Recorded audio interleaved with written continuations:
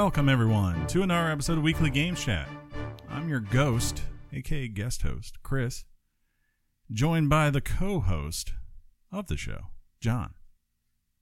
Hello, everybody. Hello, Chris. How are you doing today? I'm good. I always hate the beginning of the month at work because it's like when I gotta do reporting stuff, which is like the most boring thing. But I ended that today, so now I'm good for the rest of the month. Now you don't have to work anymore. Oh no, now the real work begins. Now I actually have to use my mind. But well, you know, Chris, we need to start another fundraiser type thing. Uh-huh. There's a new, obviously, you know, the show was so generous when it came to Sean, but there's another more important issue that's come up that I personally need financial help with. That is the fact that Sylvester Stallone is selling his stretch Cadillac Escalade, and he's selling it for $350,000. Jeez. I think that's a good buy. I've got a book idea I'm submitting to him anyway, so I need an in to get there. So apparently it's going to cost me 350 G's. There so you if go. you guys could step in, send that my way. I think we could do this in a matter of days. I'll give him a call and be rolling out of here. If you should actually try looking that up. That thing is a nice car. And of course, Stallone sitting in it drinking a cocktail or whatever. Andrew, if you're listening, I'm going to let you take front on this one. So if you could just set up everything and then just forward John the money once you hit it. I'm sure we'll get there in a week. Did you have a good week? Yeah, pretty good. Me and Clarissa celebrated on Saturday our eighth wedding anniversary. Who's Clarissa? My wife. Your wife? That's right. That's right. That's right. Yeah, so we had dinner outdoors at that local place, Salt Cellar. Oh, okay. You went there. Yeah. So we had dinner on the porch. Okay, that's confusing because you said you got the best cheesecake in town. I thought everyone says that's what's their face? Mabella's. Same owners. Oh, okay. So they just that makes sense. It's the exact same one. It's exact same cheesecake. I have not been there. Yeah, I recommend. It's very good. They don't they keep their menu pretty basic. They don't throw anything exotic or stupid at you. It's just good stuff. One day I'll go. Maybe me and you can go once this bet gets sold. If it goes through. They're like, what bet? They'll never know. I'll be like, Chris, I'm going to need a month to save up. Yeah, right. Was that all you did? Let's see. I think that's pretty much it. I finished. I got back to watching. I had a couple of seasons to finish left in Fringe. Mm-hmm. And then now I'm back on. I'm such a creature of habit. Now I'm watching Parks and Rec again. That is a great show. Just for levity. If anybody wants to, think of a caricature of me, think of Ron Swanson. That's fair. That is fair. That's pretty much maybe me. Not the woodworking part, but yeah, for sure, not the woodworking part, yeah, but definitely the attitude. Yeah, Scotch. I don't know. Do you eat a lot of eggs? Oh, I love eggs and bacon. But and then other than that, I've been I chipped away at the game we're covering this week, and I am still obsessed with Sekiro. Yeah, I saw you've been playing that a lot. Yeah, that's true. Yeah, I've been. I guess I've been watching some stuff. I after John went through Star Trek Next Gen, I fell down that rabbit hole for a couple of days. I have hit a pause. Yeah. I just like it. It's kind of like it's like watching Doctor Who, but I don't have to worry that everyone's going to die because usually someone finds a way to solve it by the end. That's if you want to know the difference between Star Trek and Doctor Who, John, that's the difference. In Doctor Who, literally anyone besides the Doctor and his companion is vulnerable at any moment. Can always happen. for sure. Yeah. and watching all those seasons of Star Trek, can be challenging, because sometimes you get into some sort of dead zone rut for a few episodes that are just because, you know, TV is so much different now than it used to be, because now television carries a consistent narrative thread throughout the episodes. And back when Next Generation was on, all TV shows did this, where it was just, here's a problem for the week, here's how we solve it in the next 60 minutes or 30 minutes, and then we'll see you next week for a completely different problem. Yeah. There were in Next Generation a couple of threads, like the Borg and things like that. And those are the things that kind of keep you going. But Q, like you and I, Q. I mean, the first season, you and I both agree, you have to really get through it. I didn't even bother. Didn't even bother. And like, even here, like, they had an episode where they, the new Doctor, not Crusher, but the other one that's in season 2. She's like, you can get replacement eye surgery.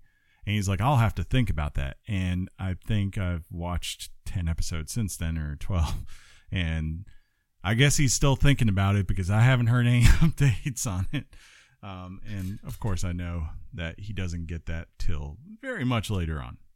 I think from a canon perspective, there's some sort of allergy he has to a current treatment or something like that. Yeah. But that doctor, fun fact, the cast hated that doctor. I guess that's why they brought Crusher back. That's why they brought Beverly Crusher back. Or I guess, was it Gates McFadden or something? I think was her name. Yeah.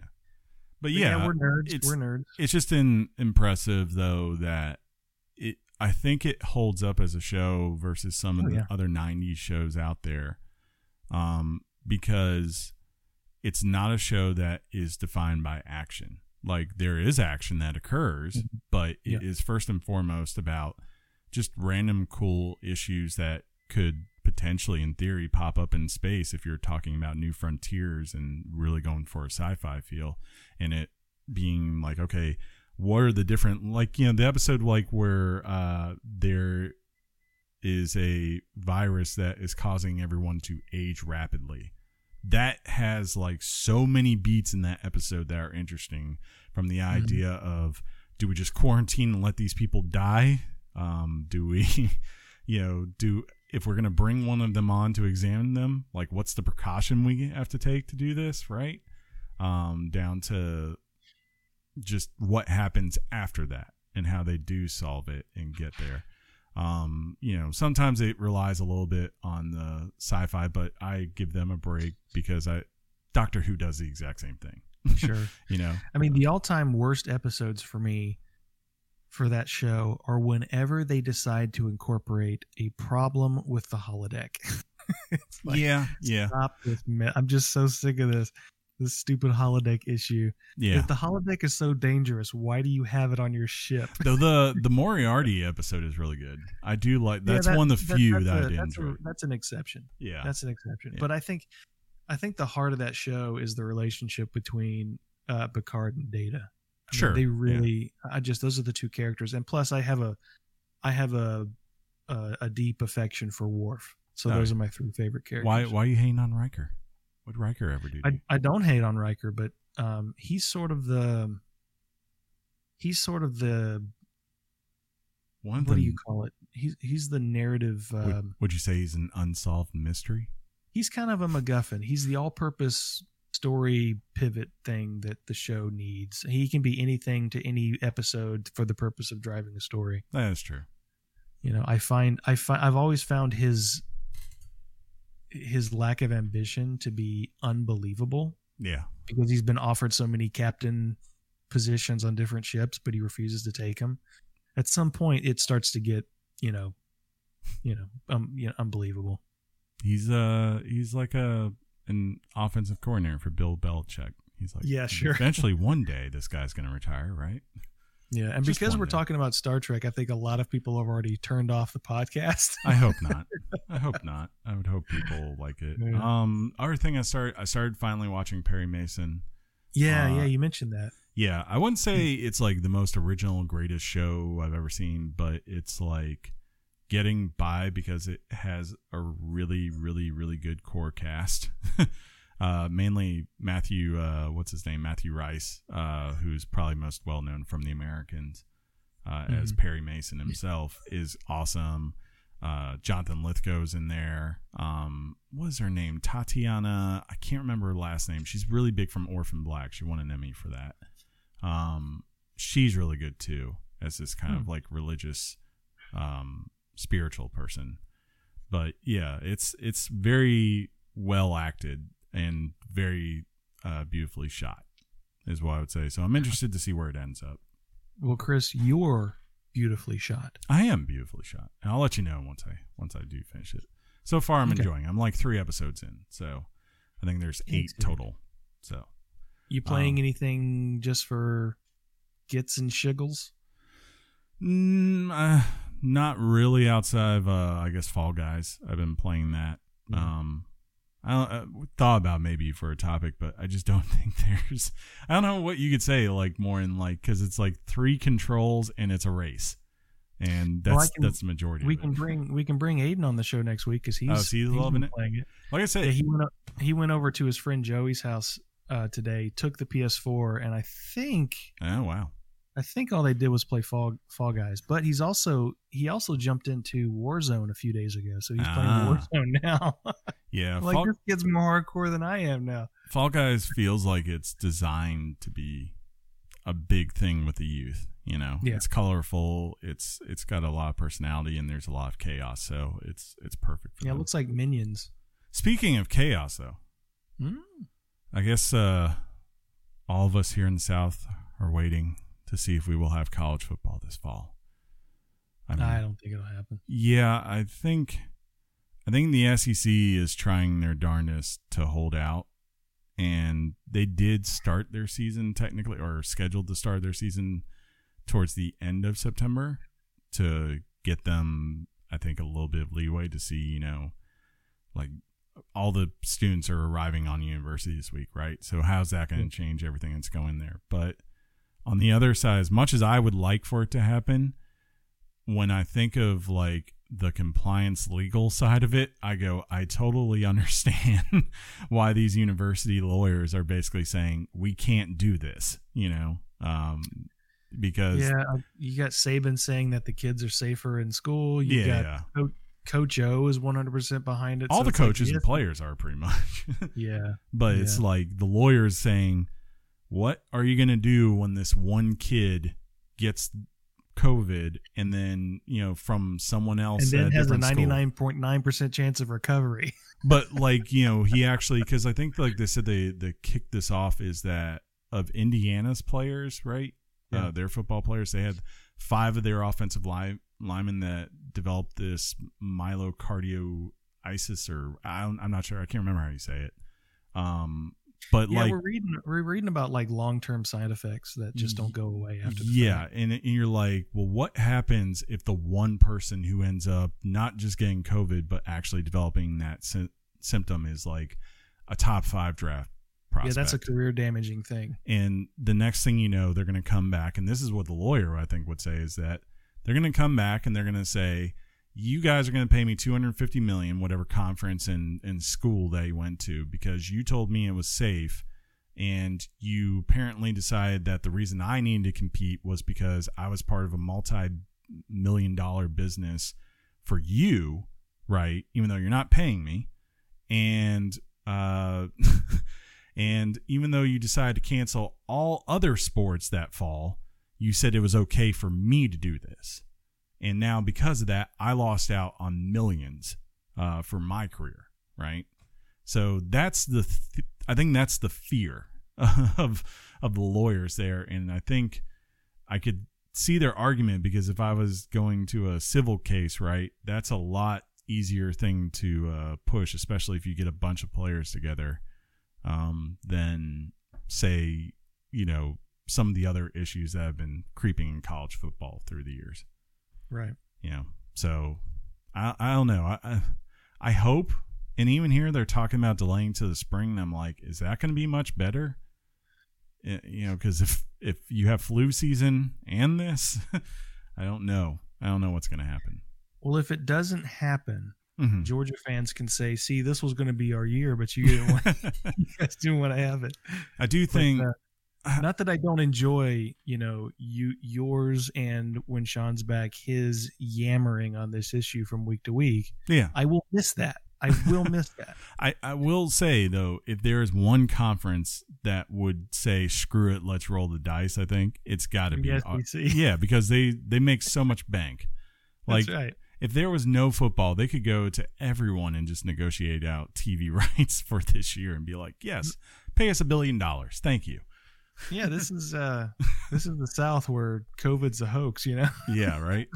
That's what it is. We're like, I don't care about COVID, I care about Alabama. Freedom. America. I'm a Tennessee ball, and I'm volunteering to go to these games. Get drunk. America. But yeah, that's about it for me this week. Yeah. I think. Good segment. Yeah. You want to do this topic? Yeah, man, let's do this. Okay.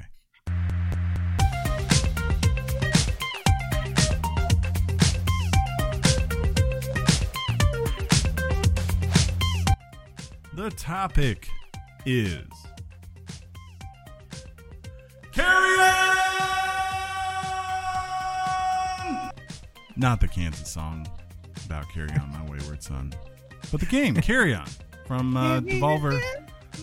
John, this should be a historic moment if you think about it, because in Tell one me more. episode we've mentioned 2 Devolver digital games, so that's a rarity. Oh yeah, that's true. That Yeah. is very, very true, sir. Yeah, this is just to answer your question, Battletoads is August 20th. Oh, okay. 2 days after Flight Simulator. Well, So that we gives might- us. There we go. We got topics for 2 weeks. Yeah, we still have to figure out next week, but I think I've got something. But Oh, well, there you go. yeah. Sweet. I can sleep all week. Wait, what?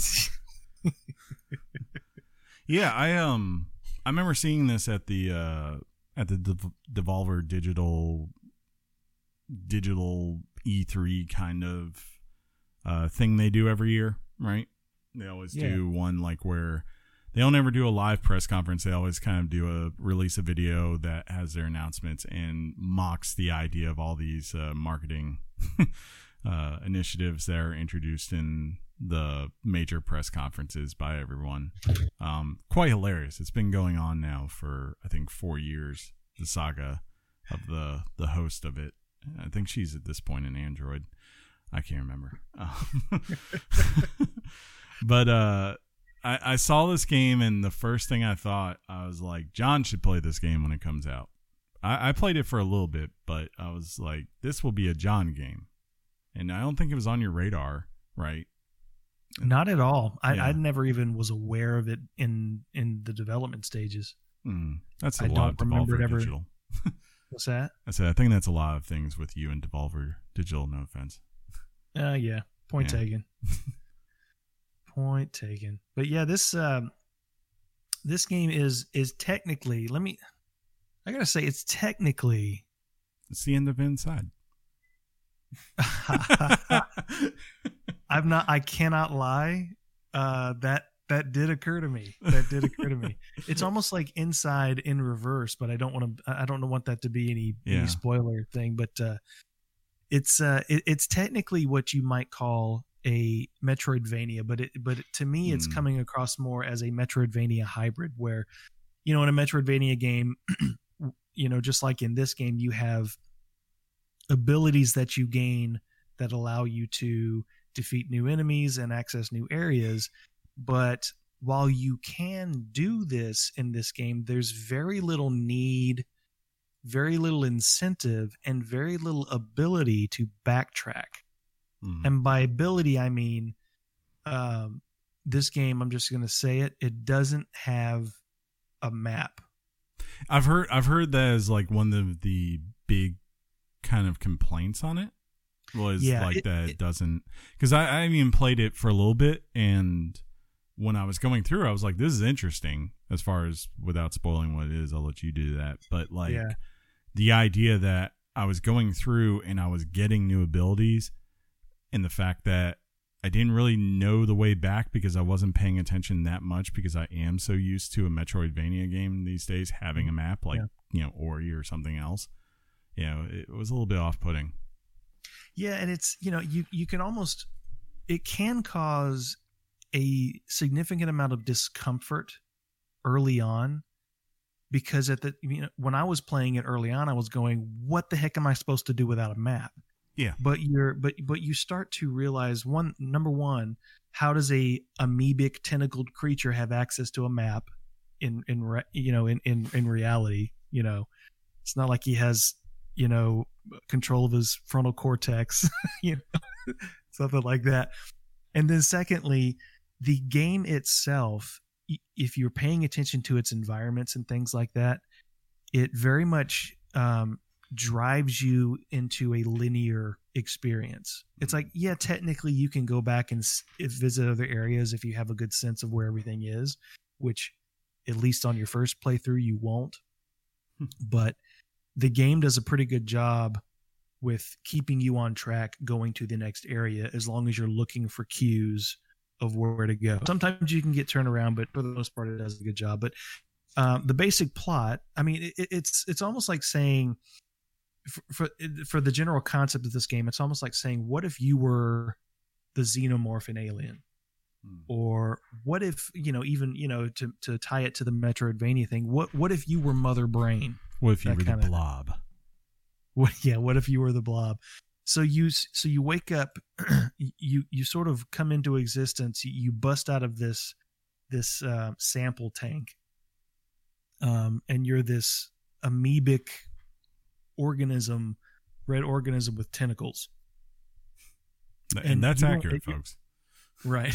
And you don't have a general context for what's going on or why you are there. You just know that you have an instinct to wreak havoc and escape, that kind of thing. It's great. That initial, when you burst out, seeing the people just be like freaking out. Oh, freaking out for sure. And the thing that really never gets old is the screams.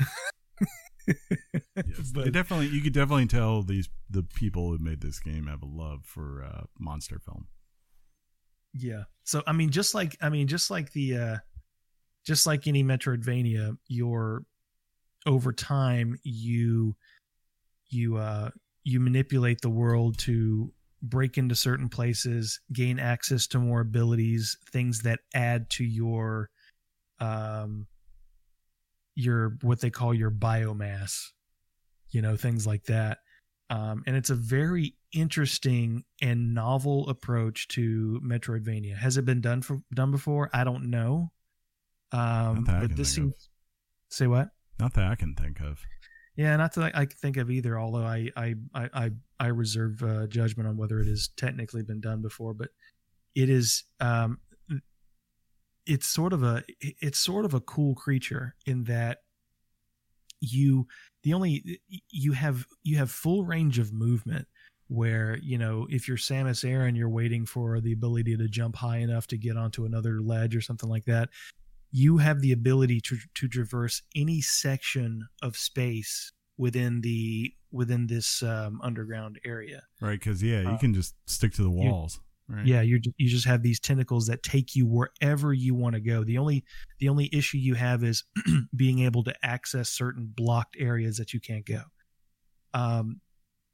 There's several different stages. Over the course, the sample container that you break out of, there are different areas of the world where you discover new containers that you have to break up and destroy, which grants you new abilities to grant access to different areas, which is pretty typical of a Metroidvania. And your combat is very cool. It's almost a hybrid of stealth mechanics, where you're stalking your prey, where you can go in, you can go at it full force, but you have the ability to avoid being detected by these people, and just sneak in and reach a tentacle out and grab them and shake them all over the place, or and you can And sort of, so one of the things you're doing is you're growing larger as you progress through the game. And as you do that, you have the ability throughout the map. There's these places where you can, during different stages of during different sizes of your development, you have different abilities. Those abilities never leave you, but in order to reenact certain abilities, you have to be at the certain stage or size to do those types of abilities. So there's these places throughout the map that allow you to deposit your biomass down to a smaller function of you that had that ability to begin with. So it's an interesting way of having to access one area by using the skills that you had two sizes smaller. So going back down to that biomass pool to deposit your biomass so you can go back up to the area and access that area. It's not the size that's the problem. It's the skills and the powers you have that access certain puzzles. Gotcha. So it's like you're manipulating your size based on what is required in the environment to access new areas. And you can always go back to that pool and reattach your biomass and just continue on with what you were doing. It's a really cool novel approach. You know, in most Metroidvania games, you can't necessarily deactivate your skills. Some you can, but this was an interesting approach to how you progress through the environment. So the basic, it can be, I would say this game is somewhat repetitive if it wasn't such a short game. The game is only about 5 hours in length. Some people can finish that within 2. Sometimes it takes 6 to 7. Just depends on if you get turned around or confused by something. But the general thing that you're doing is you are sort of depositing your biomass. You're infiltrating with your own biomass, breaking down and infiltrating the station with your essence, if you will. So you have these certain cracks in the walls that you discover along the way where you insert your biomass. It also creates sort of a save station like a Metroid game has.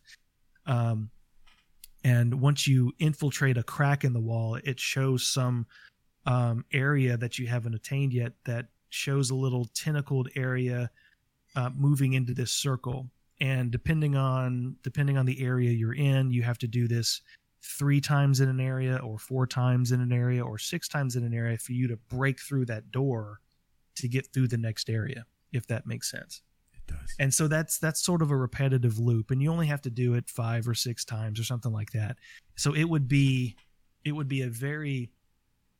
it's something that can, once you get towards the end of the game, you're like, how many more times do I have to do this? Because it's a very repetitive thing.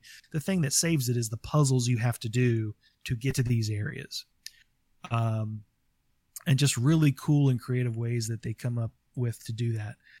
But basically, it's just this Metroidvania hybrid that has a very linear design that never outstays its welcome. I did finish the game. It took me about 5 hours. Does it ever like kind of give you any deeper understanding, I guess, to like why this creature is, or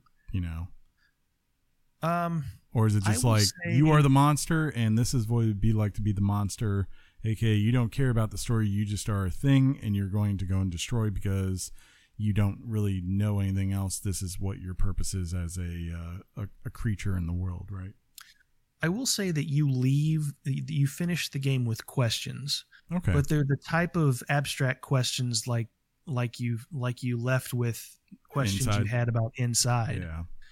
So it doesn't answer everything you want to know, but it gives you the closure where it answers the question, oh, okay, this is why all this happened. Gotcha. But you're still not left with everything. It's a very minimalist approach. It's a very abstract. Inside's a very abstract game where it deals with ideas rather than specific story beats. And this is the same. This is the same thing. It's a very it's a very welcomed game. It's a very surprising game to me, because when I first started playing it, I was sort of turned off by the idea of moving around like a jelly amoeba. That wasn't sexy to me. It wasn't appealing to me. I'm like, I want Alucard or Samus. You know what I mean? Give me a sword and blaster. But because of how beefy you get, I mean, let's keep in mind it's a relatively easy game per se, quote unquote, although there is one moment where it spikes the difficulty a little bit. Mm-hmm. It's a very easy thing because the game recognizes that you are this monstrous entity, and you are basically the xenomorph, you know, in a game where you're killing humans, which are relatively easy prey to kill. I noticed the first time I interacted with a human and a gun that they could like take you down very quick if you didn't interact or, you know, basically respond, right? Yeah. But I'm guessing that probably falls by the wayside for 90% of them very quickly, right? It's more. Yeah, 90% of them. And you know, I think all in all, you're reaching a few stages of size. Mm-hmm. And when you get to your maximum size, it can be a little bit hinky navigating small corridors. But it's not, you know, it's not a deal breaker because the game, you know, if I was spending 13 hours trying to do this, that'd be a different thing, right? It would become an issue. But it's a very, very creative and novel approach to a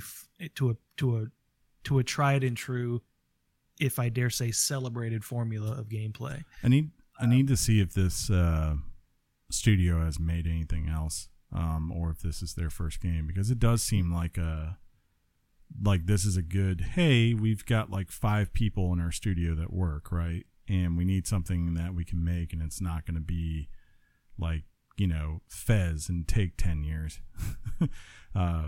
Something we can just make and try out some ideas and do something cool with it, right? Yeah, versus the Opus.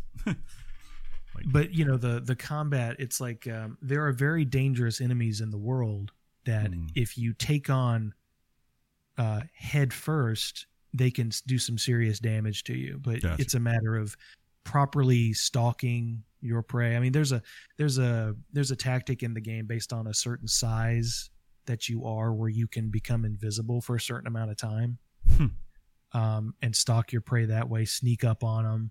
Things like that. But once you get a hold of that human, regardless of how dangerous it is, once you finally get a hold of them, they are yours. And there is nothing they can do. That's why you love this game. Folks, in case you know, John's a great stalker. He stalks a lot of people. And if he says this game has great stalking mechanics, I don't doubt him. Yeah, I should show the fans my van. Down by the river? Worry about size 14. Size 13. Yeah, but this game is a very welcome game to play. It is free on Games Pass. On Games Pass. It is available on PC, Xbox, and Nintendo Switch. The asking price on Steam and I didn't check Switch, but I assume it's the same price. It's $19. I don't know how I feel about that. I'm not gonna proclaim a huge objection because this is why you have Games Pass, right? Yeah, this is why you have Games Pass. But if you didn't have Games Pass, I would feel more comfortable with it priced at like maybe $14.99 at the most, because people can finish this game within 3 hours. It's not it. You know, it doesn't give you that much time. It does give you a lot of thrills, and you know, stalking your prey and all the sounds and the screams and the sounds that the creature makes. It just never gets old. It is definitely a power trip for sure, and it was a very enjoyable game. I'm glad I got to play it. And sometimes, you know, you're just relieved when you're covering a game for the show and you can say, you know, it didn't take that long. Yes. You know, and it was it was a quality game that you can recommend to people. I think particularly when there's not a lot out at the moment, you know, we're sort of in that lull period. I think if you're a younger listener, you right now probably are like, why would you want a short game? And I'll tell you, once you get older, you kind of relish it. Like Jeff is still playing Ghost of Tsushima, and I don't even know if he's made it to Act 3 yet. And that's just a reality of, right, like having a job and then having a family and all that, is that it's very easy to lose your time, of what you can invest in something that can go for 50 hours. Yeah. So, some people like to have it and be like, you know what, I'm going to start this game on a Monday and I'm only going to play it for like 60 minutes a night. And then after a week, I'm done. Now I can move on to something else. Well, cool. If you were going to give a Richard, unless you have something else, what would that Richard be, John? Well, I'll give my Richard in just a second. I will say, okay, I meant to say, I did mean to say, as far as navigation, the fact that it doesn't have a map, if you pay attention to your environments, you'll see like digital scroll things that go kind of like how you see over the highway. Yeah. Accident on Route 35, that kind of thing. Gotcha. You'll see these digital things going across certain walls that say something like,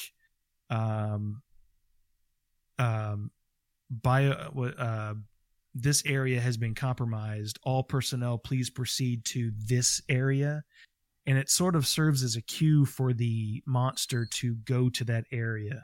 So it's sort of the environment sort of leads you down a linear path. So that's just one of those ways to traverse. But as far as a Richard goes, I think I can definitely recommend this game to people looking for a sort of a break between the Ghosts of Tsushima games and the things, Marvel's Avengers coming out, to fit this, go ahead and fit this in. It's definitely an 8 or an 8.5 for me. If it was any longer than 5 hours, this game would be a 7. Yeah, for sure. It goes on just long enough where it doesn't become annoying doing the same things over again. And I gotta hand it to the developers for that. They were very self-aware with what they had here. And they made a conscious decision. It seems like we can't do this for too long. This is just a novel thing. This is just you can be a monster. Go have fun for 5 hours. That's why I liked Control, right? Was that it was a game that Remedy definitely respected your time to say, we're not going to just make you kind of do the exact same thing over and over. It's like, no. We want this to be a process. And then once you've reached that, have a little bit of a period where you feel like you're at full ability, and then you end the game. And there's a little bit more if you want to go do it, but you don't have to. I don't know if I told you this, but I do have Control on PC. I don't know if I told you this, but they announced the release date for the DLC for the Alan Wake one. Save it for the news, dude. Did you put it in there? I didn't see it in there. I might have mentioned it. Oh, I was like looking earlier and I didn't see it. And I was like, this son of a doing. Well, it's like, I'm sitting here. I'm like, if I give up on Sekiro or finish Sekiro, whatever comes first, I should just jump into Control. You should wait for the. I don't have ray tracing. That's true, but still, I mean, the important thing is that the game runs really well compared to the console versions, which I still think most people that I've heard played it have been like, it's a little janky. Even still. John, you know what the topic's going to be according to Microsoft next week? Apparently, it's going to be Mud Runner from Focus Home Interactive. 1.54 gig download on PC Games Pass. You don't like that one? Okay. Wait, is that the bike game? I have no idea. Let's see. There's Hearts of Iron 4 Cadet Edition. Hold on. I think I downloaded Mud Runner. Ooh, Portal Bridge Constructor. Man, I would play that. Or the topic, though, will really be Wizard of Legend. I downloaded Lonely Mountains Downhill. I've looked at them. Trailmakers, It Lurks Below, Xenocrisis, Undermine the Tourist. I don't know. I'd have to look at some of those before I decide to play any of them. Did you guys ever do Streets of Rage 4? Yeah. Oh, okay. Yeah, me and Sean played it one night and had probably the biggest laughing fit Streets of Rage is great. We've ever had. I love me some Streets of Rage. It's pretty good. Yeah. It's pretty good. Yeah. That's childhood right there. Streets of Rage 2. Yeah. For sure. Well, you want to do some news? Yes, let's do it. Okay. Hot off the press and straight to your ears. Weekly Games Chat presents the news.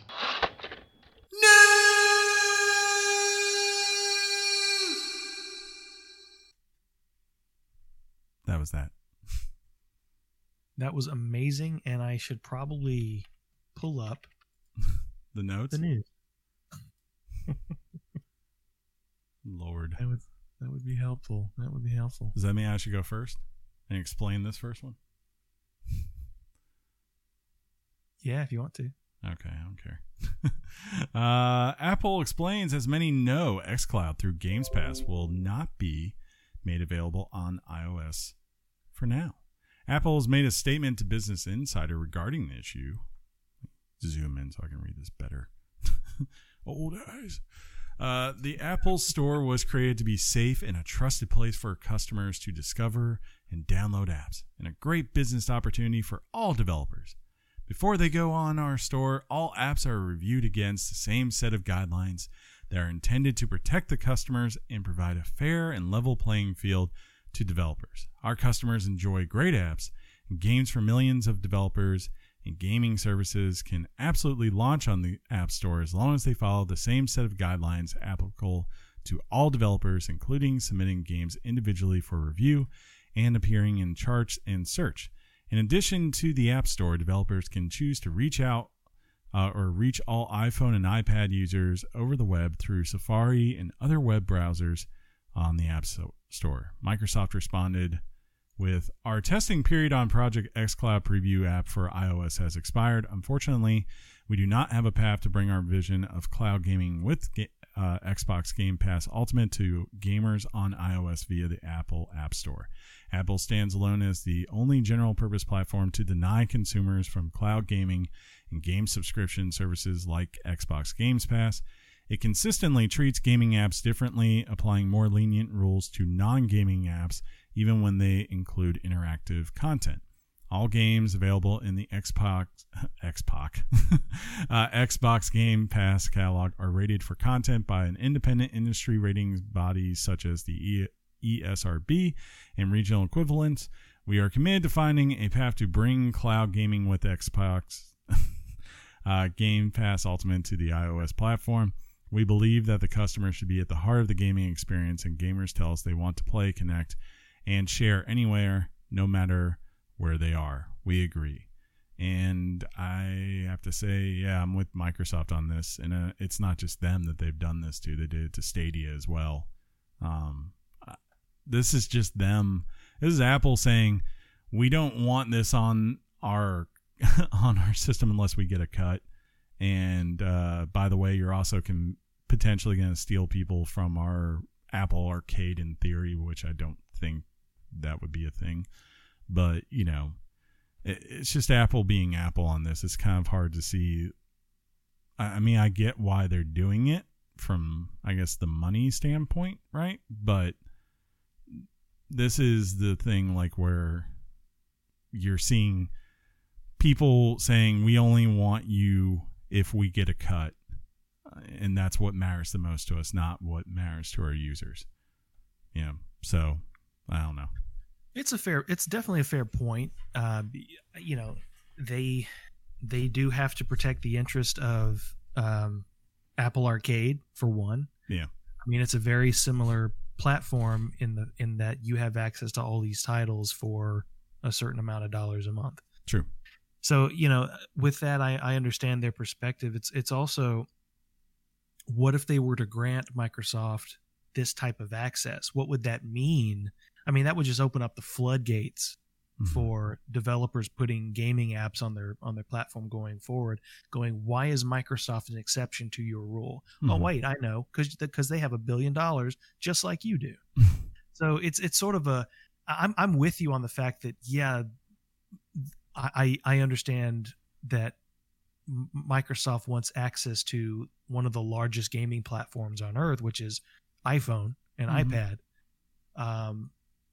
But it's, I see both sides here. I mean, you open up Pandora's box if you gave permission to Xbox for doing what everybody else wants to do. Yeah. So, it's just a situation where Apple's the one in the bad situation. Well, Xbox has been spending the past several years going, well, PlayStation 4, we love all gamers. Why don't you? Well, Apple, we love all gamers. Why don't you? They have a very attractive populist message about the gamer. And I can see if anybody makes Apple cave, it's going to be Microsoft. But probably the reality is, does Apple really need to cave here? And I don't think they do. Yeah, it's just, to me, in the end, the big thing, it's disrespectful because it's like, it's all about they want a cut. And I would say to them, I guess, you already got your cut from me, right? I bought your watch. I bought your phone that cost, $1,000. You've gotten a cut from me. So don't act like you're not getting anything from me. And I would say, how is this different from any of the other apps that are out there that, like, for instance, HBO Go, they don't get a portion, or I guess HBO Max now would be, right, of that subscription. It's a free app, and then you have to have a subscriber service to log in, and that's something that's relegated through there. But so far, it seems like the reason they haven't challenged those is, of course, those things existed before they brought forth Apple TV, right? So I think that's the problem I have. It's just like, you're basically just doing this because you're saying the only way we're going to do it is if we get money out of it. That's the only reason for us. Oh, I thought they were looking for money from Microsoft. Yeah, that's what they want. The individual. Okay, they're gonna want either Microsoft to pony up and just pay them a flat fee, right? And billions of dollars to have access, probably like for a year or something like that, to this. Or else, they're going to want a portion of every single subscription for Games Pass that's sold, going there. And I see Microsoft's thing. They're like, well, wait a minute. All you're doing is providing the app, right? Like, or hosting the app for download. It's our servers that are doing this. It's our technology that's doing this. And it's no different to me, like I said, than Netflix being on there. And you're going, why are you fighting for this? You're fighting for it because it was something that came after you put out your store thing. And the idea of, like, we have to rate every single thing. I'm like, as Microsoft puts out, like, there's an easy way to do that in 5 seconds. We'll just forward you what the ESRB says they should be, and you can mark what's there. I don't see you, like, being concerned if a kid's getting on his iPhone and going and watching R-rated movies on Netflix. I don't see that kind of concern, So when are we going to see Games Pass on PlayStation 5? Maybe eventually. But see, that's the point. I mean, you say maybe eventually, but I say never. Yeah. I mean, Apple, regardless of how we want to view them, they view themselves as a gaming platform. They view themselves as a gaming platform in competition with Google, PlayStation, Nintendo, and Microsoft. At least I would argue. And I do know that Apple probably has in their queue working on, I think we've already confirmed this, they're working on a streaming type service that this Games Pass is eventually going to become, or in fact currently is. But if that's the case, then Apple is competing with Microsoft, so why should they make it easy? It's not that I don't want it on my iPhone and my iPad, I do, but why should Apple deliberately give them an inch when they are competitors? Because it's good for, I guess the argument is it's good for the consumer in the end, right? Because it gives them, I can't be good for the consumer 100% if it kills my business and my business strategy. The truth is it's not going to, because the majority of people that are using an iPhone, they're not using it for gaming. That's not the primary purpose for having those things, right? But if someone is looking to, say, maybe buy a new phone, it could be a consideration of why you go buy to a Samsung phone now and go over to that market over them, right? Like, because guess what? Minecraft is available on iPhone. It's also available on a Samsung. So I can go play it either place. It doesn't matter to me, the consumer. And I don't think that was there a thing? I think it's like $5 or $9.99 a month for their arcade. I don't think that's the kind of thing that's going to keep a person there. I also don't think that for non-gamers that Games Pass not being there is going to be a deal breaker, right? I think they'll be fine in that regard. But to me, long term, I just don't see how they're going to win out in this argument. Eventually, they'll cave. I think eventually, if Games Pass continues to grow, they'll be like, look, there's no reason why we should not welcome this in. They had the exact same problem with Microsoft back with Office, in the earlier days. And then eventually, Steve Jobs got smart and said it's a lot easier to just work with Windows than to work against them, right? And what they're trying to do. And look at that. They did perfectly fine with Windows being on their systems and having Office available because they also made good, capable applications. I guess maybe, the next step, if Microsoft wants to do a power play, is to pull Minecraft from their platforms. They could. They could just pull it from them, right? And say, no, screw that's you. what I mean. Yeah. From Apple platforms. Yeah. Percentage-wise, I don't know how big of a percentage of people who play Minecraft play it on iOS. I don't know. I would be willing to bet a bunch of kids do. But I think in the long run, I know it sounds like I'm defending something. I'm not. I'm just trying to present to the audience the reasons why Apple is putting a line in the sand here. Yeah. Apple's going to make far more money from Toon Blast than they're ever going to make from Halo or Gears of War. That's true. I mean, that's just the reality. And so I think this will come to a resolution at some point, but this is just what happens when two huge companies that don't have clear advantage over the other. They're just staking their claims, and that they're puffing out their chests like two big gorillas. Yeah, I think there would be They'll get through it. I think they would have a stronger basis right now if you didn't have Android, right? But because Android's there, I think if anything, that's going to be the thing that pushes it. Yeah, but Android's fractured. I mean, in terms of phones, prices, LG phones, all these different types of phones, but it doesn't use the Android platform. But it doesn't matter because the Android platform still works and offers the same things for the most part, unless it's like an exclusive thing made by a developer of that phone, right? You can still go use Spotify on any of those. And when you actually look at the worldwide market of phones, Android completely dwarfs, I believe, Apple in terms of total users. And it's for that reason, right? You don't have to pay a premium price that you pay for Apple. It's always been their thing, Right. So look, I hope Microsoft wins out, because I think this service can benefit both parties if they negotiate correctly. But I will always defend a company who is looking out for their best interests first. Yeah. Because if you are constantly looking out for the interest of the consumer, you can look out for the interest of the consumer. Consumer positivity is giving something away for free. That's pro-consumer. Sure. But you can pro in consumer to the death of a company.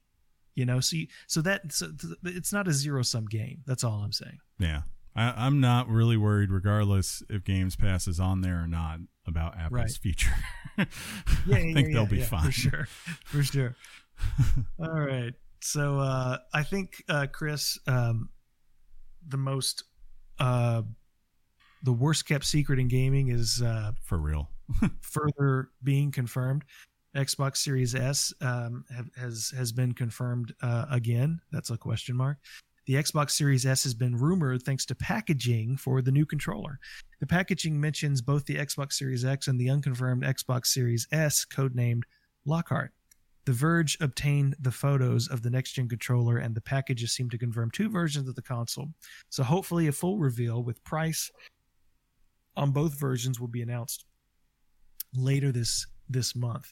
What's interesting about this, aside from what it does confirm, and we, let's be honest, we know this exists. Yeah. The interesting thing today is I heard, and I think you've told me this, as a possibility that they could be charging $199 for this thing. Yeah, it's been rumored, because I mean, it's rumored right now that they are really going to push the price down as much as possible for the X, despite it probably being something that, you know, in normal times, I'm sure they probably, if they didn't care, they could charge $600, and you would be like, yeah, it's probably a justified price based on the tech that's in there, right? But they're not going to do that. They're trying to go as low as possible to build this eco culture. But this is also why, like, shows why waiting for so long to announce things is, like both of these are doing. Like, this is the problem that comes up, is that your supply distribution chains for things like this, your controllers for next gen, this is usually about the time they all start going out places. They start going everywhere to the stores, and you're embargoed. But you know what? Some idiot that's, you know, somewhere that they don't have a lot of regulation on them, like, which is where I think this was. It was like some resale place that was non-America. Yeah, somebody bought this. Somebody got a hold of this. They just saw, oh, okay, yeah, I can get a Series X controller, and then you look on the back and it says Series S too, and you're like, oh, you know, and you have to have these things, because the idea, especially with the other announcement we have for them here in a little bit, as far as the new consoles are concerned, like, with that window being where it is, right, you have to start getting all the accessories and everything out now, because you want them there. A lot of times you'll see them put them out even before day one, just so people can go out and start buying them and have them, and, you know, feel good and all that kind of stuff. And this is what happens. Yeah.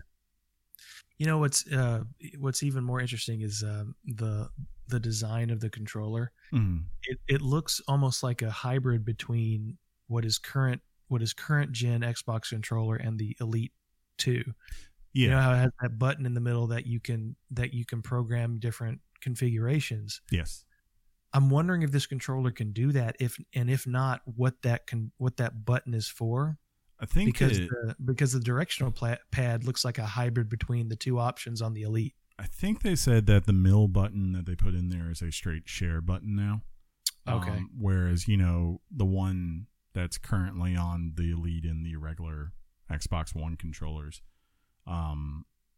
it has, like, the thing where you hit the button and it brings up a menu, and then you have to kind of decide what you want to do. Whereas, you know, this is kind of, I think, managing to close that gap that Sony had with their controller with this generation, where you just have the one share button, right? And then it pretty much just gives you the share options from there. So now you'll have your two, you know, buttons up top that can have different things that you're doing. One just to pause the game, for instance, whereas one might bring up a menu for the system or something like that. So we'll see. I'm sure they'll elaborate more on it. We'll never know. Yeah, we will know these consoles are a hoax. They're not real. That's not what the news coming up says, John. Don't give me hope. I'll give you no hope on the plans to end Xbox Live Gold. In a statement to The Verge, Microsoft said, quote, "We have no plans to discontinue Xbox Live Gold at this time. It's an important part of gaming on Xbox today, and we will continue to be in the future. The rumor to the contrary has been widely stemmed by the discontinuation of 12-month gold subscription, as well as online Halo Infinite going free to play. Further, quote, there are no changes being made to the experience on the service or Xbox Live Gold. Xbox Live Gold will continue to be paid in monthly or 3 monthly payment plans." Personally, I feel like they're saying, when they say something like, we have no plans to discontinue gold at this time, instead of just clearly saying gold is going to be part of next gen, you know, and it's going to be around for many years to come. I feel like this, what's the old political term? It's kind of like a non-denial denial, right? You're denying it, but you're not really denying that it's a possibility. So, I mean, I keep saying that, like, in my mind, it's a plausible deniability. Yeah. If you're Xbox, maybe not right now. Yeah, I get it. You might not drop it on day one. I get that, right? But long term, if your whole entire idea is this system, this online service system where you pay $9 a month and you get all these games, right? Why would you have half of it behind a $5 online paywall and the other half not, right? It would make a lot more synergy wise to just have a complete ecosystem that makes sense. Like, I shouldn't have to go, if I own both an Xbox Series X and my gaming PC, I shouldn't have to go, oh, I'm going to go play with John and Gears. Let me hop on my PC so I don't have to pay the $5 to gold. It's just a lot easier to instead just go play where you want, how you want, right? So yeah. Plus, if you're not phasing this out, I can't understand for the life of me why you would stop the annual subscription, the 12-month subscription. I don't know. I can't think of a reason you're doing it other than a phase out. Yeah, I mean, so they're just, to me, it's all code. They're saying, I could easily see if we have E3 next year, if that actually happens and it comes back, that at the very end or towards the end, you just go, Philip there, we believe in the player and all this other stuff that he's been preaching the last couple of years. And because of that, we believe that when you play online, it should be free no matter where you play. And everyone goes clap, clap, clap. And then, and then he goes one more thing. And then it comes up and apparently they are making Shadow of the Colossus 2 because they bought that. And I don't know how that would happen. That makes no sense. Shadow of the Colossus 2. BioShock next game, exclusive Xbox Series X. Well, Chris, I have some good news and I have some bad news. Oh, okay. What do you want first? Whatever the way you wrote it. Microsoft has confirmed that Xbox Series X will indeed launch this November. Shocker. Though a specific date has not been given. So that's the good news. The bad news is Halo is delayed with no definite release window named except to say 2021. It doesn't say early 2021. It doesn't say mid 2021. It doesn't say end of year 2021. So the quote is, today I want to share an important Halo Infinite development update with the community. We have made the difficult decision to shift our release to 2021 to ensure the team has adequate time to deliver a Halo game experience that meets our vision. The decision to shift our release is the result of multiple factors that have contributed to development challenges, including the ongoing COVID-related impacts affecting us all this year. I want to acknowledge the hard work from our team at 343 Industries, who have remained committed to making a great game and finding solutions to development challenges. However, it is not sustainable for the well-being of our team or the overall success of the game to ship this holiday. We know this will be disappointing to many of you, and we all share in that sentiment. The passion and support the community has shown over the years has been incredible and inspiring. We wanted nothing more than to play our game with the community this holiday. The extra time will let us finish the critical work necessary to deliver the most ambitious Halo game ever at the quality we know our fans expect. Thank you for your support and understanding. Chris, so many thoughts are rolling through my head on this. So many things have... It's almost like this is going to cause Jason Schreier to go sniffing around if he hasn't already with the idea of crunch, because I get the sense that this has a lot to do with crunch. If I recall a couple of weeks on Twitter, he was definitely interested in some of the, stories and rumors he was hearing about as far as 343 Industry. Yeah. But he also, of course, said, look, I don't comment on stories before they're published, which is standard for journalism, right? You don't want to talk about it because then people might shut up. Right. And then, there was a big hullabaloo, if you will, that once they showed this game at their presentation last month, it got a lot of blowback. It got a lot of criticism, justifiable or not. I'm not here to judge. But Sony I don't know what that had to do with it. What's up? I said the Sony fanboys had a field day, and it was definitely divided in the sense of, I think either it brought you back to the old vibes, right? Or else you were like, this is it. So, you were in one of those two camps, it felt like. Well, I think it's fair to say that passionate Halo fans had something to say as well. Yeah. I mean, I just don't discredit it as a PS4 fanboy thing. I'm sure that was a big part of the noise. they were the ones harping the hardest about the graphics, and I'm like, okay, whatever. If that's why you're playing this game, you don't really understand what matters most to these games, which is frame rate and stability and gun gameplay and all that. But I thought this, though, I still think is a good move for them, because, all right, this is supposed to be your first big signature exclusive, right? And they were talking about launching without ray tracing and then providing ray tracing in a future update. And to me, that's the dumbest thing you do with this game, because if you release on day one, everyone who's buying an Xbox Series X, that's why they're buying it, right? Is for the next gen tools and perks that you can't do on the current console. So, having those two things out of line, it just did not make sense. Like, this should be launched where it is the full technical version that can run on the Series X at its best ability on day one. That's what needs to be the standard when it does release, because it's Halo, right? If you think about it in its history with Microsoft, especially in the launch of the Xbox, that was literally what sold us on them being able to be a real developer and console mainstay in the U.S. ecosystem of gaming. So I would say take your time, get it right. Obviously there's a place for that philosophy, and I agree with that philosophy. However, there is, when you're launching a console and you've been promising your flagship franchise for 2 years, this is bad. It hurts in the short term. The short term means early adoption. I mean, that's what any console competitor needs at the beginning, who lost, quote unquote, the previous generation. Mm-hmm.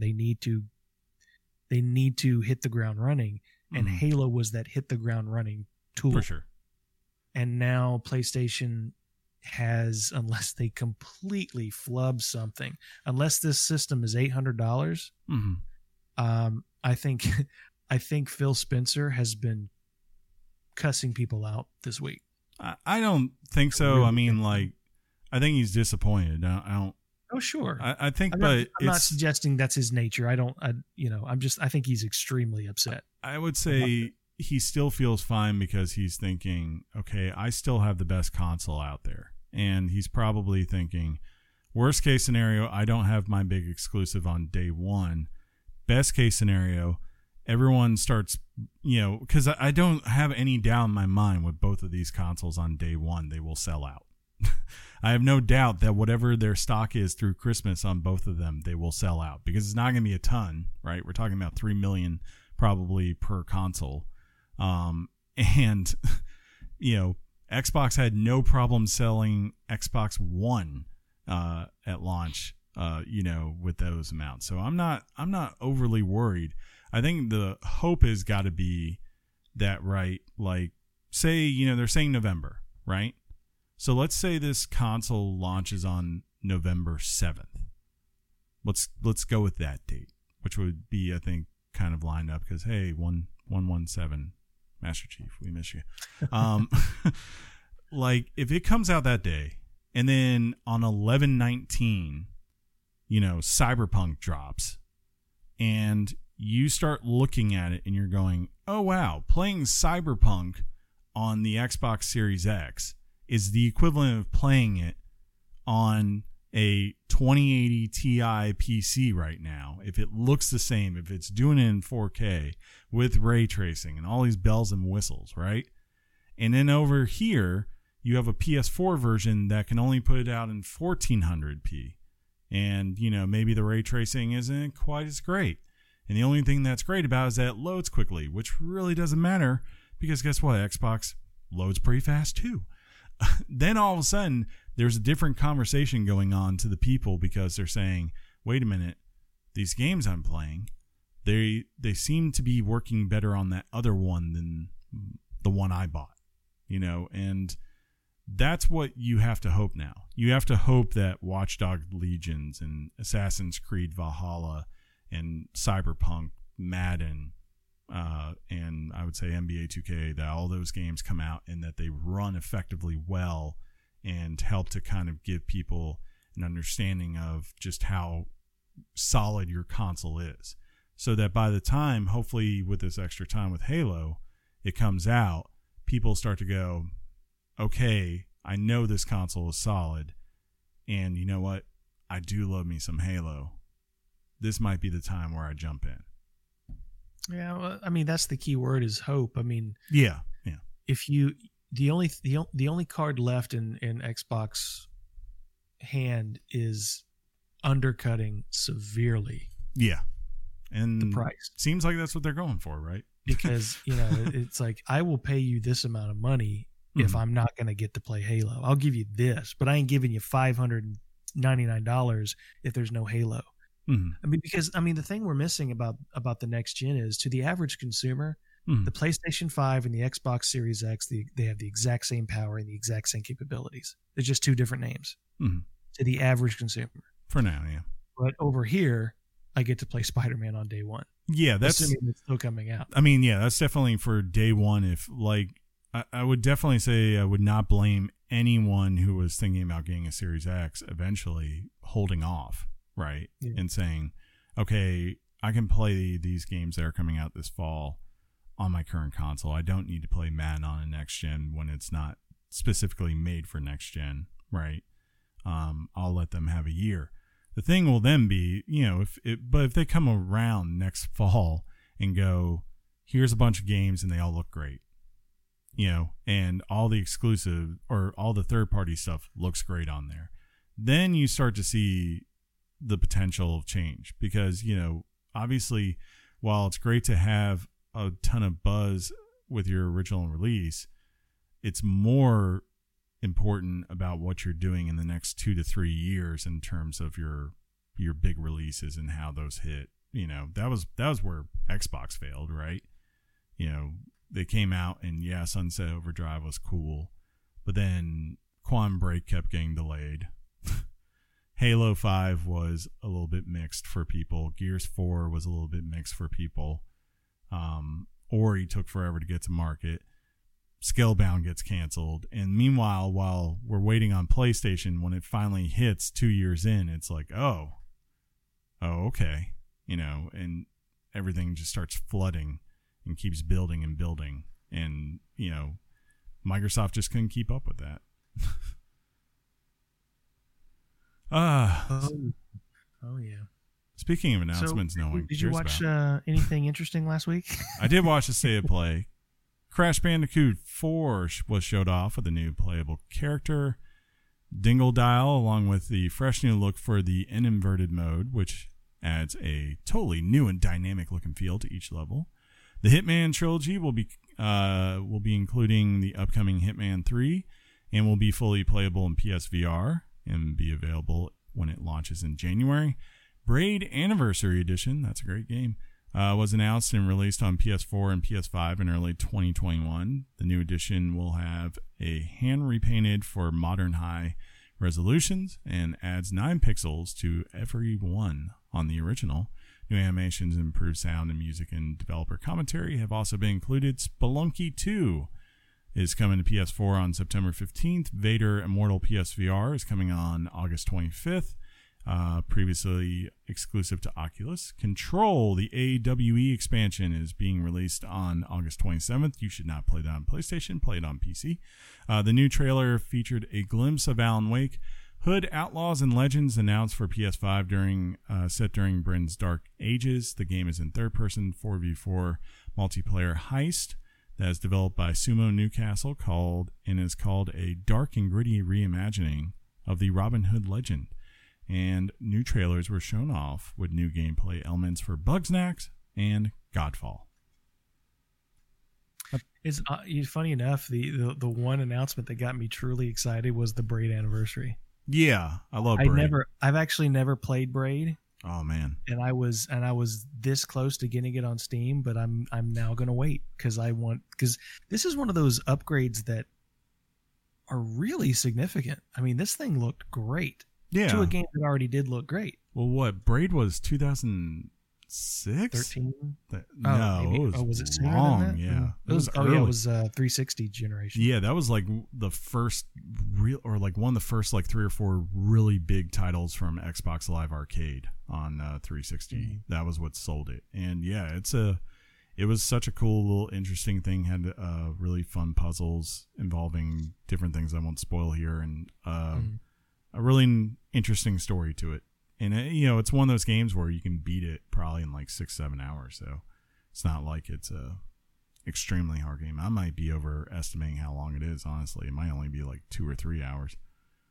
It's been so long. Yeah. It's been forever. Godfall looked okay, I thought. I mean, yeah, I was actually interested in Godfall after that presentation. I think everyone's like wanting these new games for the fall to look great, and I'm like, you have to realize anything that's being shown to you now that's coming this fall is not being made on Unreal 5, right? Right. So, to me, it looked like something where I'm like, I'm sure that it handles it better on a PS5 than it does a PS4, but I'm like, yeah, looks like a game that's definitely being developed from this generation. Well, games look really horrible on PS4. Yes, they do. Bugsnax is the weirdest, craziest thing. I don't know that I've ever not cared about anything more in my life. I was like, John's not going to play that. Yeah, that's the first thing you said. John, you know what I do love though? Additions. Yeah, I know. But you forgot to add after you complained. I thought you didn't have anything to say about. Oh, I'm waiting. Control AWE. Like I said, do not play that on PlayStation or Xbox. Play it on your PC if you can. Please, Lord. But yeah, I mean, Justice is playing Alan Wake right now because he's kind of doing another thing where he's going through his Steam library alphabetical, right? So A is for Alan Wake, he said, and I said C is for Control, which is getting an Alan Wake expansion on August 27th. Play that. What a nerd. Well, speaking of additions to, we're talking about additions to The Last of Us. According to an updated trophy list for The Last of Us Part 2, it is likely that the game will be adding difficulty settings called Grounded and Permadeath. Yay. The trophies are called Dig 2 Graves, which refers to completing the story on Grounded mode. You Can't Stop This defines completing the story with any permadeath setting. Grounded, for the original game, the original Last of Us, was a ultra high difficulty mode that tripled enemy damage, removed the HUD and listen ability, and stripped the world of supplies. Jeez. Which is why I never platinumed The Last of Us. Feels like if you wanted to platinum this game, you've better hurry. No, I think the trophies have already. Oh, it's already been updated. Oh, well, yeah, sorry. You can't do it now. Sorry. But yeah, it's almost like what they used to say about the original game. I've played it. I don't know if I want to go back to that depressing, sad narrative of a game. Yeah, I don't mean that in a negative way. No, I'm not playing Last of Us for some Sekiro experience, because I think it does enough Sekiro experience to my emotions as I go through, and it makes me do things. Absolutely. Terrible things. John, did you know Pikmin 3 Deluxe got announced? No way. Yeah, Nintendo has announced that Pikmin 3 Deluxe will be released on Switch on October 30th, 2020 for $59.99. That seems excessive. Originally, Pikmin 3 was released on the Wii U in 2013. The deluxe version adds co-op along with new side story missions. It can also be played with a friend. All mission mode DLC stages will be included in the collection. Yeah, I mean, like, I think Nintendo, they're like, well, we got all these Wii U games we can port, and I think they just right now are at the point where they just throw darts, throwing darts at the board, and they're like, "Oh, it's Pikmin this fall. Cool, $59.99. Do it." I mean, this is definitely something that's paid off for them. Yeah. I mean, gosh, the best-selling game on their platform is a game that they ported over from Wii U. Mario Kart. Yeah. Yeah. I mean, they tweaked it a little bit, I think. But if I'm them, I'm not rushing to make a new Mario Kart, because that is like that's almost like a games as a service. Yeah, I would literally, if they make their next console, I would just bring over Mario Kart 8 and maybe improve like what you can do in lobbies and partnering up with people. That's all you need, and add more courses to it. Yeah, and as far as the price, I mean, if I definitely see the point, but these games at the price they're set, whether it's Donkey Kong Tropical Freeze or the Mario Wii U Deluxe game or whatever that was, they have already outsold by far what they did on the Wii U. That wasn't hard. Well, I mean, granted, but definitely something I would want to pick up. I hate it because you know my mindset on this. Like, you're talking about a game that's 7 years old, and I doubt is going to add that much. And the thing is with their exclusives, man, they don't really discount that much. And in my mind, I'm just like, even if you discount this down to $45, would I be inclined to buy it? I don't know. It would take a lot, I like some Pikmin, but I'm not that big of a Pikmin fan. Yeah, me neither. Yeah. Is it me? I think it's no. Me. Oh no. Is it you? I'm not even a fan of Animal Crossing. That is true. You're not. Even though it's sold huge. And my wife is sitting over Your here. wife. So this might be of interest to her. Nintendo's first quarter results have been, well, what's funny? She sent me an article on this last week. So she knew this. Duh. Nintendo's first quarter results have been very impressive. The Switch has sold over 61 million units. I didn't know it was that high. Mm-hmm. And profits have soared year over year by over 500%. That's 100 times 5. Animal Crossing, what's that? I said that's 100% times 5. Animal Crossing has sold huge for the platform by moving 22.4 million units, making it the second best-selling game on Switch behind Mario Kart 8 Deluxe, which sold 26.74 million. The game was played on 50% of all Nintendo Switch systems sold between April and June 2020. It's almost like there was some sort of quarantine. Also, the game accounted for over 40% of overall sell-through for Nintendo titles in Japan, the US, and Europe for that same time. I can't think of a time, even during the Wii era, where this type of profitability has been at Nintendo. It's so strange, even now, thinking of the Wii U era, thinking that this could possibly be it. Yeah. The big game. I mean, they're the proof, though. Like, yeah, sure. Wii U felt like something kind of akin to Xbox One, right? Like where you felt like they were reading into things and tea leaves that weren't necessarily the right call. Right. And similar to how I think Xbox is trying now with Games Pass, it's like you have to give them credit. They realize, like, okay, we're not going to be, we're not going to be PlayStation. That's their thing. We can't really do that with what we do. Let's go make something that's interesting and different, and it has its audience, right? I think it's like taking all those people that maybe want something that's mobile, but they're like, I don't want to play on a phone. I would rather it be a traditional thing when I'm playing it, and that's a good narrative from him. And then on top of that, it's a very nice, sleek, easy console for people to get into, and therefore, even if they're not taking it mobile, it helps promote the things that have always done best for Nintendo, which is their first-party stuff. I'd just be curious going back and looking how quick it took PlayStation 4 to get to 61 million. Probably. I don't really know. I'm not sure. I'm not suggesting it sold quicker. I'm just curious to see, because I was. Had you asked me 3 weeks ago how many units the Switch had sold, I'd tell you 30 million. Let's see. How long did it take? Here he goes, ladies and gentlemen.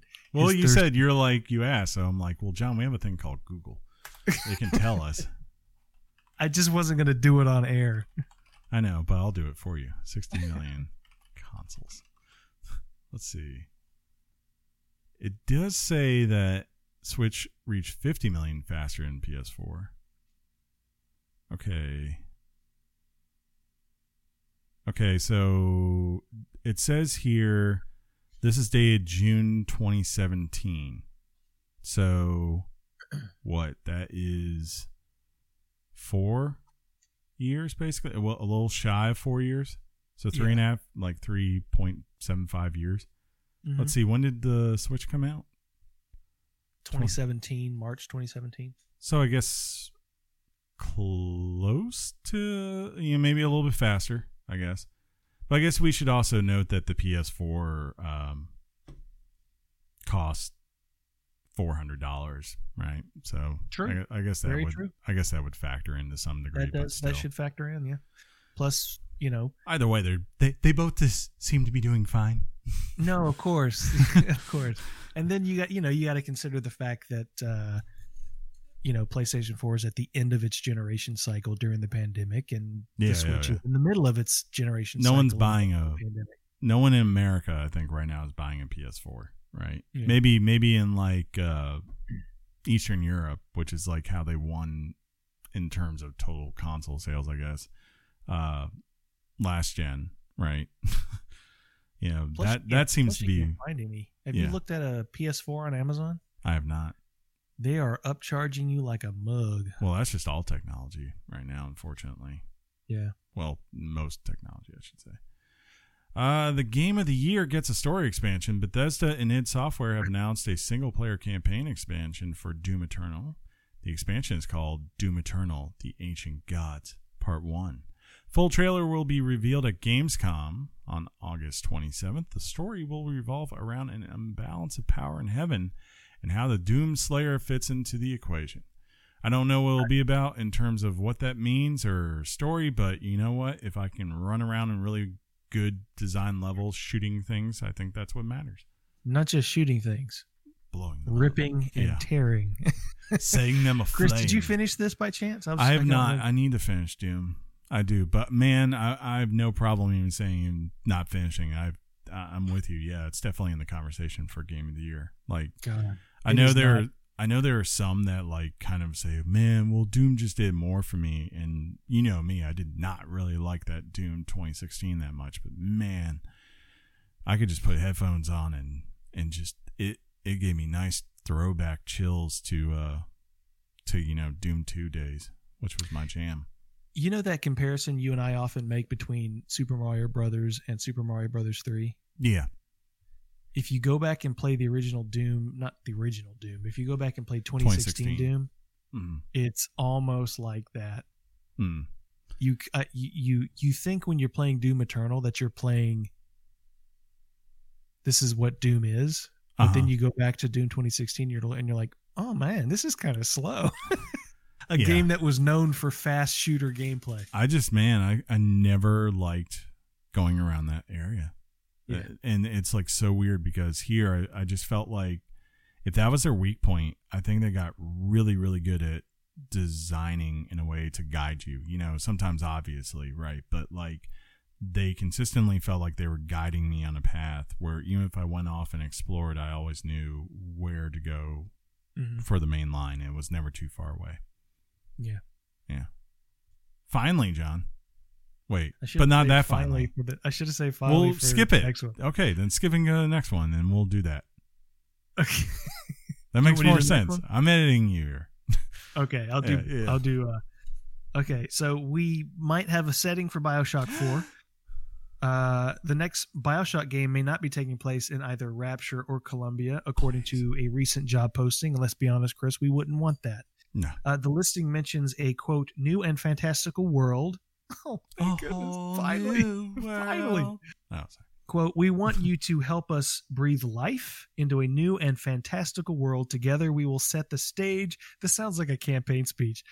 Together, we will set the stage for a stunning narrative. And remember, this is PR speak here, right? You're trying, human resources speak. You're trying to get someone to come to your company. Human resources did not write this. Symptom-driven experience. According to a senior cinematic artist job listing, quote, Wes Anderson-like precision and panache in your camera. I don't even know what Wes Anderson-like precision means. Panache in your camera positioning and movements, and the ability to create and implement systemic in-game scripted cinematic sequences. The game also appears to continue its first-person shooter roots. Quote, develop a first-person shooter combat paradigm that is accessible, satisfying, and allows for a high degree of player expression and experimentation within a highly reactive world. Look beyond direct conflict, accommodate various playstyles, and design encounters that can be resolved through player ingenuity. You know, one of the biggest criticisms that I remember from BioShock Infinite is how much more of a shooter it was than its predecessors. Yeah. And it's interesting that they said a combat paradigm that is accessible. Yeah. Because that was, a long time ago. I found sometimes BioShock Infinite was very frustratingly difficult. Wasn't for me. I felt well. If I recall, you were playing on a PC. I was, and it was. You probably had that precision going on. Hey, man. Yeah, John. I believe when they say Wes Anderson like precision and panache in your camera positioning, when's the last time you watched a Wes Anderson movie? I think it was that Bill Murray movie. Which one? Rushmore. Or no, Life of the Aquatic. Huh? Life Aquatic. Life Aquatic. Yeah. So it's been a long time. Yeah, he's. I mean, from what I hear, no matter how you feel about Wes Anderson, I think most would say, he does what makes him distinct in a way, or one of the things is that he has the ability to frame a scene specifically, I think, how he has it in his mind, because he'll do all these splices of different cuts of things going on in short succession, and it delivers the punchline, from the outrageous, perfectly shot wide shot to show something really weird, to then cutting in real quick to someone like Sam Rockwell's face and him going huh.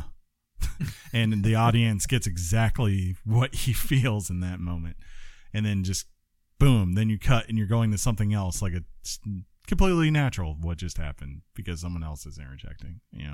He does that very well. Chris Lockard, Renaissance man. Yes. All right, here we go.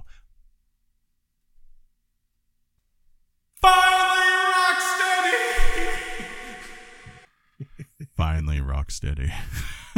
Rocksteady has finally come forward to announce that it's working on a Suicide Squad video game and will announce further details on August 22nd as part of the DC Fandom DC Comics Digital Fan Event. That's if they didn't get fired today. The idea of a Suicide Squad game has been floating around for a long time. The logo for the tweet showed a crosshair over Superman's head, so it looks like the previously rumored title of Suicide Squad Killed the Justice League is given credibility here, at least regarding story premise. I'm totally fine with this. And probably, I would imagine for them, especially coming off the world of Batman, a lot easier for them to make a transition than just making a straight up regular superhero game. Right? Where someone has superpowers. Because, no, you can have Deadshot, who's got all these detective and, heightened abilities, too. So, I don't know. I hate to say it, but it does make sense for them. And I think it's a cool twist because I think, when you think of how people are kind of judging every moment of the Avengers game, it's they're making this. And you're like, is everyone going to be really highly critical of a Suicide Squad game? I don't think so, which maybe might make people a little bit more open to giving it a shot. Maybe so. And this could be something that comes out and surprises people. I would never suggest that Rocksteady is going to do a bad job with this game. Yeah. But it's interesting when this is probably going to come out simultaneously or around the same time as the new Batman game that we know exists. I mean, it's out there. Yeah. Something that, they're going to probably announce these things simultaneously at this event. I feel like when WB Montreal announces their Batman game, releases their Batman game, this Batman game is going to sell much more than this Suicide Squad game. Maybe. I think the interest in Suicide Squad is highly overrated by people who are pushing Suicide Squad out onto the public. Mm-hmm. I mean, I just don't think the fans are as into Suicide Squad as people think they are. This game puzzles me as why they would be interested in doing this subject matter unless it just presented unique gameplay development opportunities. I will say. So hopefully that's something Rocksteady said, hey, this would be a great idea and we could use Suicide Squad as a template for doing it. I will say, when they first announced Arkham Asylum, because of the history of superhero games, there was a lot of doubt that this was going to be something worth it, because no one knew really at that point who Rocksteady was, right? So I don't know. I just mean that Suicide Squad, I think, is overhyped as far as what people perceive their popularity to be. Sure. I've never considered them a AAA property from DC ever. Yeah, but that's why people liked it. I don't know. That's the draw to it, right? Like a bunch of characters that aren't humongous, and then saying, okay, a bunch of these people can die because we don't care what happens to them, and they're going to have to do some impossible mission. It creates some, I don't know. Suicide Squad to me, it does have some great storylines, and I would argue they have the best of the animated movies, and that's saying something from DC, because I don't know if anyone's noticed this, but the part where the DC universe, Marvel Cinematic Universe, has its issues and holes that people have problems with, including yours truly here. That doesn't always exist so much in the animated universe they've done a lot of great stuff in that. And I will say, huge credit to Rocksteady. I trust them with anything. It is because of Rocksteady's involvement that I'm interested in this. Exactly. And that's a credit to them. So that's why I'm willing to say, because I do agree with you. Like, if this was just some random studio making it, I don't think you could sell this very well. But sure, yeah, I think, like, no offense to Montreal, right? I think Montreal needs Batman more than Batman needs Montreal at this point. I would think, though, Suicide Squad needs. I don't disagree with that. Suicide Squad needs Rocksteady. The only other one I would trust with him would be like Insomniac at this point, right? Given what they did with Spider-Man. Yeah. You want to wrap this up, John? If we must, but just to be safe. Yeah.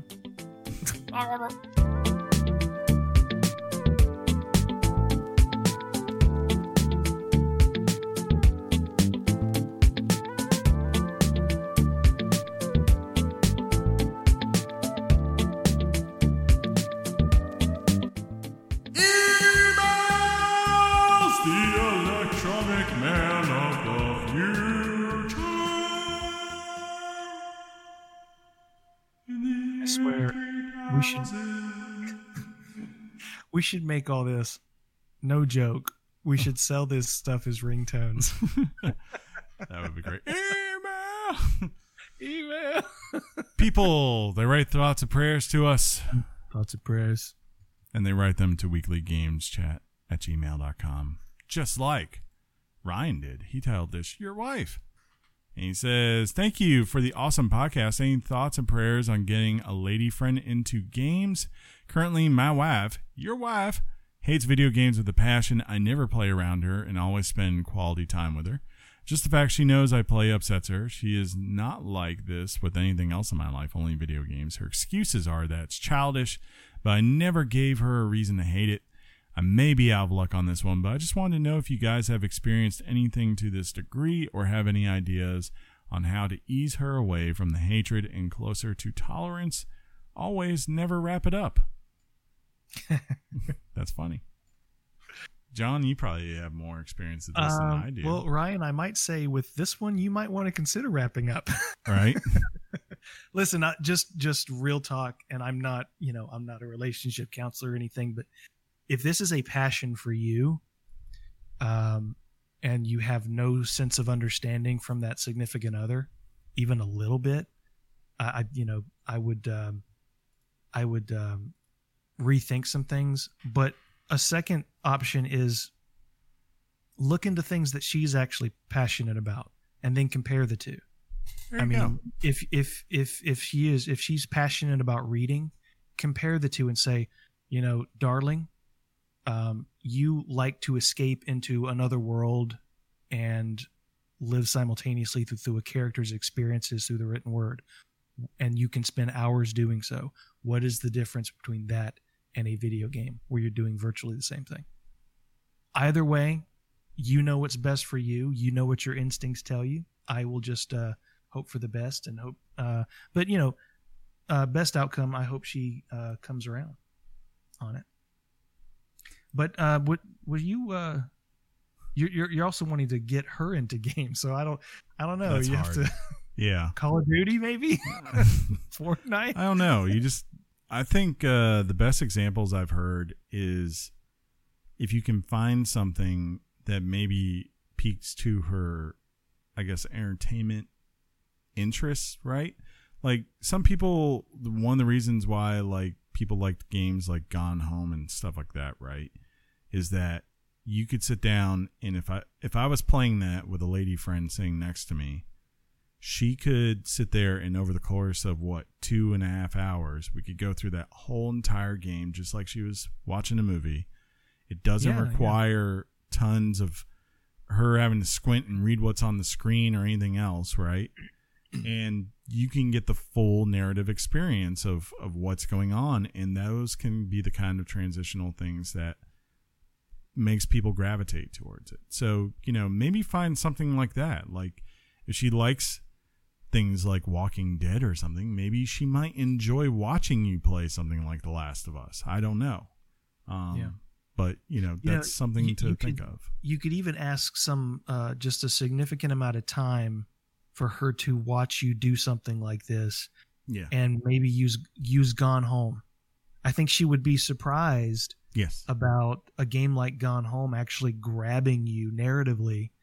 And, when, if she says, wow, that was interesting, you just respond, hey, darling, this is video games. This is what this medium has transitioned to over the years. And it's the biggest entertainment industry on the planet, And then you make her watch you play Inside.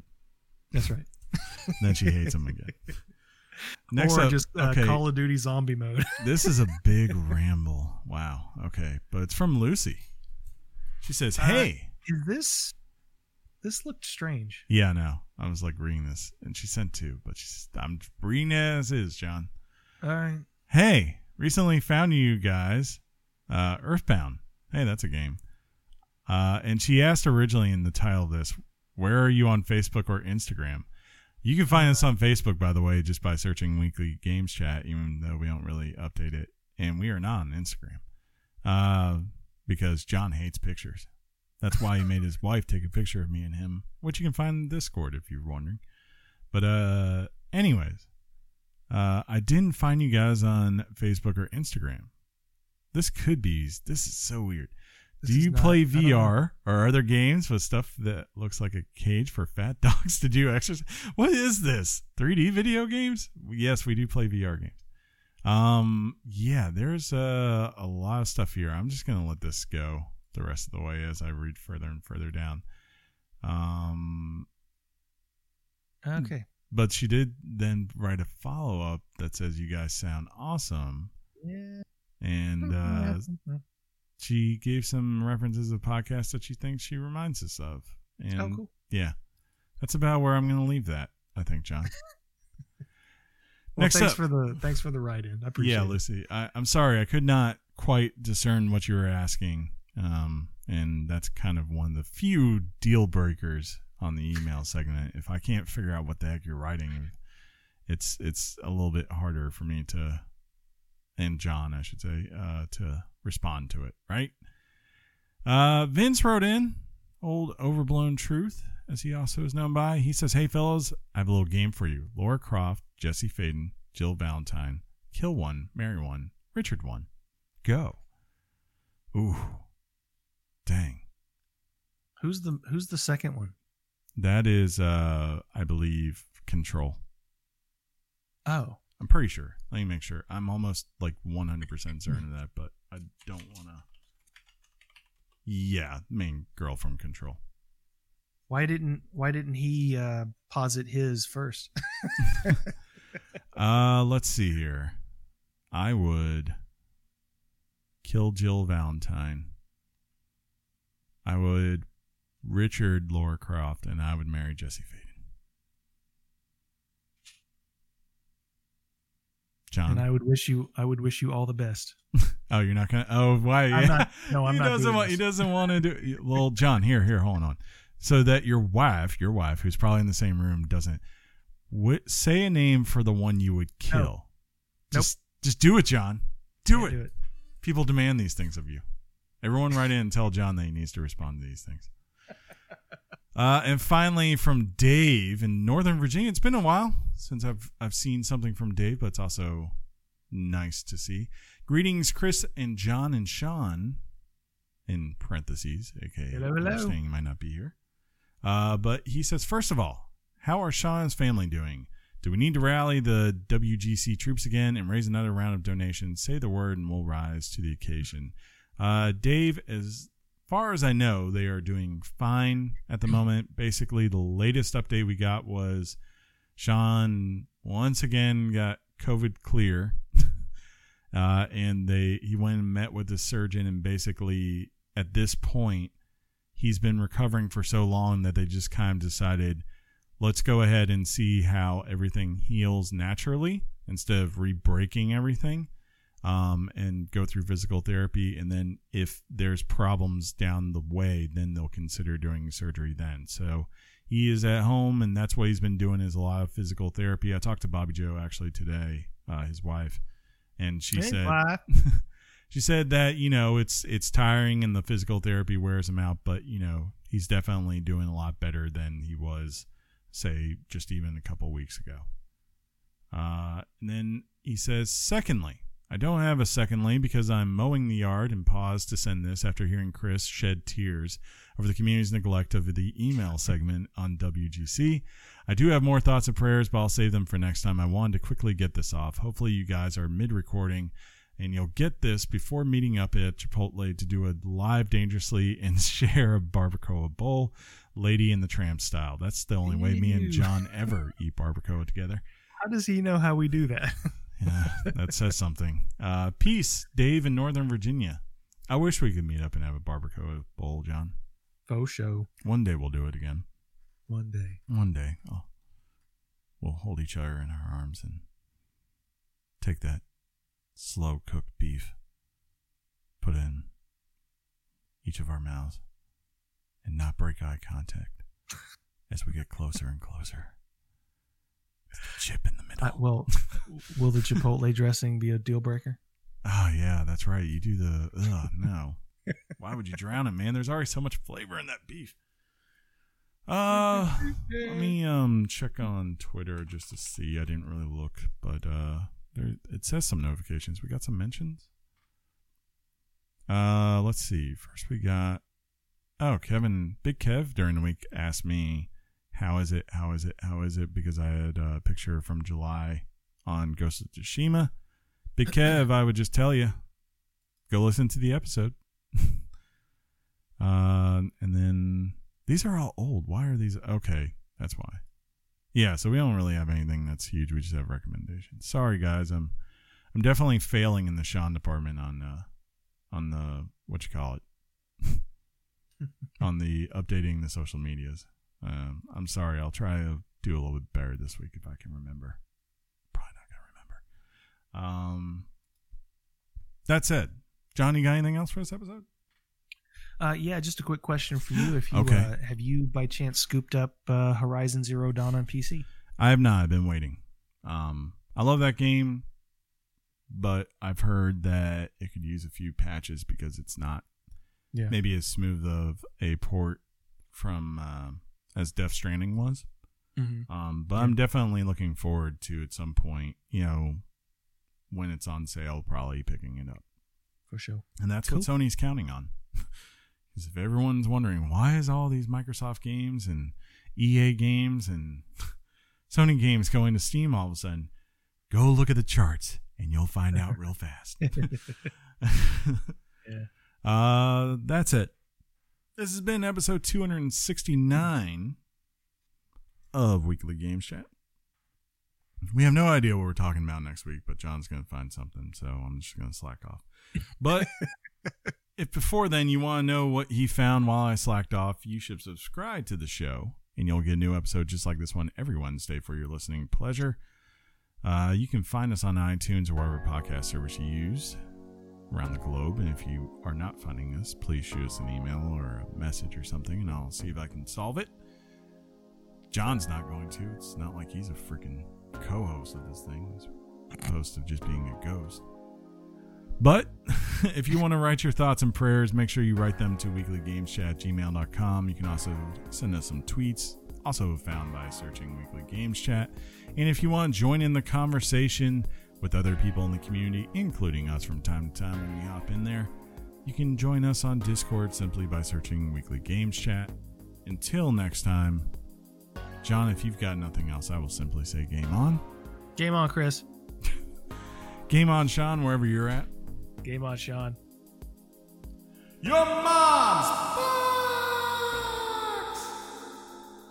The Thug Life. Peace out, everybody.